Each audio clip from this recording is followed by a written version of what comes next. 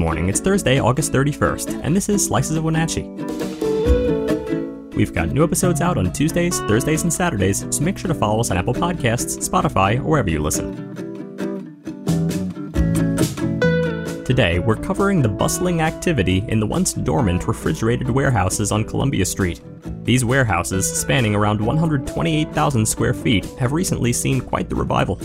And later, a moment to remember a pillar of the winemaking community, Brock Lindsay. Before we begin, candidates for Mayor of Wenatchee, including Brian Campbell and Mike Poirier, will be discussing key city issues next month during a forum led by the Wenatchee World.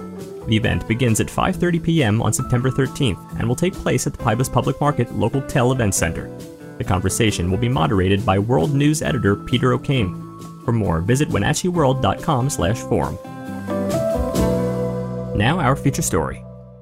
Over the past several months, Streamline Fulfillment, a local business, has been shipping out a variety of products ranging from tennis shoes and snow skis to solar panels and condiments. They're now occupying close to 50,745 square feet of what used to be the Lineage Logistics building. What's interesting? Just last year, they operated out of merely 27,000 square feet. For those unfamiliar, Streamline is a third-party fulfillment and warehousing service for e-commerce and B2B businesses. Last October, they expanded their reach into the 11-building complex on a sprawling 1.5 acres. The Chelan-Douglas Regional Port Authority's CEO, Jim Kuntz, called the business model incredible. Fast forward to now, the Chelan-Douglas Regional Port Authority commissioners have approved another one-year lease for Streamline, since their current lease is ending soon on October 31st. It's also worth noting that the rent has been steadily increasing, with the new proposed lease costing $27,928.50 per month, up from $26,032. Diving a bit into history, when the Chelan-Douglas Regional Port Authority took over these warehouses, they inherited a tenant, Badger Mountain Brewing, which occupied about 9,000 square feet. Since then, there were plans to remodel at least 5 of the Lineage buildings, and while there were partnerships and proposals from various entities, not all materialized. But as those plans wavered, Streamline Fulfillment continued its expansion. From buildings G, I, and F, they now occupy B, C, D, and E as well. Their co-owner, Phil Fasci, shared that their growth has been consistent. Their team has also expanded from just a few last year to a current strength of 21 employees. While business is thriving, Fasci confirmed the company's commitment to staying local, with aspirations to launch another facility in Savannah, Georgia in 2025 to cater to the East Coast market. They're also scouting locations for a new facility in the valley. For more on this story, visit us at wenatcheeworld.com. Before we begin, have you joined Neighbor yet?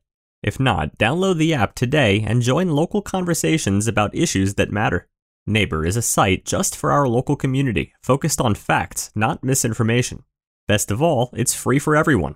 To learn more, visit wenatcheeworld.com/NABUR. Next, we'd like to take a moment to remember a pillar of the winemaking community, Brock Lindsay. Award-winning winemaker, co-owner of Succession Wines and Alta Cellars in Manson, Brock's life was tragically cut short this Saturday. He was only 40 years old.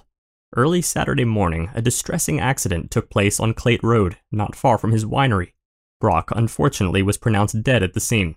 Just recently, Brock and his team began the harvest for the 2023 vintage. His passion and dedication were always in plain sight. The community, friends, and family are now grappling with this immeasurable loss. But Brock's legacy continues through his wife Erica, their daughters Layla and Reese, and the incredible wine community he helped shape. As attendees of the Wenatchee Wine and Food Festival felt the weight of his loss, it's clear Brock's impact was profound. From Seattle engineer to celebrated vintner, Brock's journey was both inspiring and heartwarming. Despite challenges like losing their home to a massive fire, he and Erica persevered, founding Succession Wines, which quickly garnered acclaim. Today, we toast to Brock Lindsay, to his dedication, his family, and the legacy he leaves behind in every bottle. Thanks for taking a moment with us today to remember and celebrate his life. Thanks for listening. For more information on all the stories you heard today, visit us at wenatcheeworld.com. The Wenatchee World has been engaging, informing, and inspiring North Central Washington communities since 1905. We encourage you to subscribe today to keep your heart and mind connected to what matters most in North Central Washington. Thank you for starting your morning with us, and don't forget to tune in again on Saturday.